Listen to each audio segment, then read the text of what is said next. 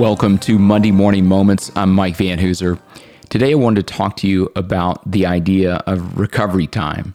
And we define recovery time as how long does it take you to get from a moment you didn't expect to have something happen into the next moment. And we use this primarily with athletes, but also with the business leaders and entrepreneurs that we coach.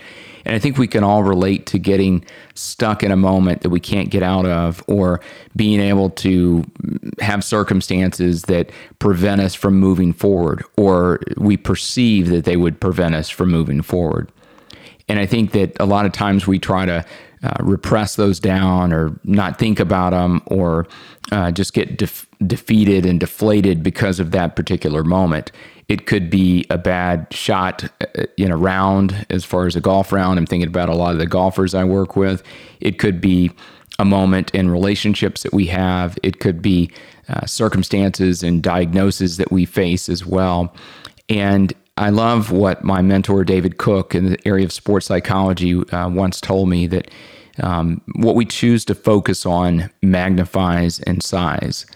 And I think it's important that we think about that, because we can often think about the circumstance or the situation or the outcome that we didn't achieve, and that becomes bigger and bigger in our minds, and it becomes almost like an identity to us, and we tie our identity to that outcome.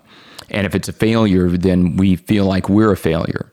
But it's just something that we didn't accomplish in that moment. It's something, maybe if we designate it as something that we failed at, but it doesn't define who we are and our identity.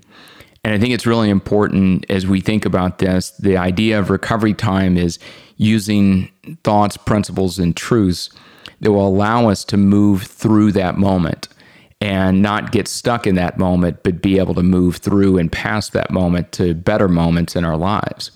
And on the Coach's Corner this week, we're going to talk about some techniques and some principles about how to do that.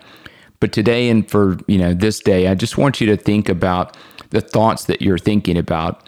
One of the things we talk a lot about is moments, and how our choices about what we think about, our attitude that we have, and the response that we have in those split-second moments can impact bigger periods of time. And so for today, as you think about it, I want you to think about your thoughts, and that you have a choice about what you think about. And especially in those moments where you don't think you can move forward, and through those difficult moments, being able to think about thoughts that will help you to move past that.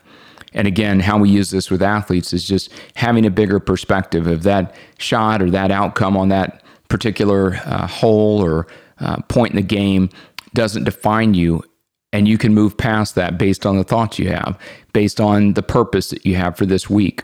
So if you're listening to this podcast, you still have breath, you still have an opportunity to make the most of the moments in your week this week. And so think about the thoughts you're thinking, and are they helping you? And are they helping you move past those moments? And how can you think about better thoughts, and not thoughts that are tied to a specific moment, but they're thoughts that are bigger purpose and a bigger opportunity for you to be your best, to unleash your purpose this week, and to make a positive impact with your week. As always, make the most of the moments in your life this week.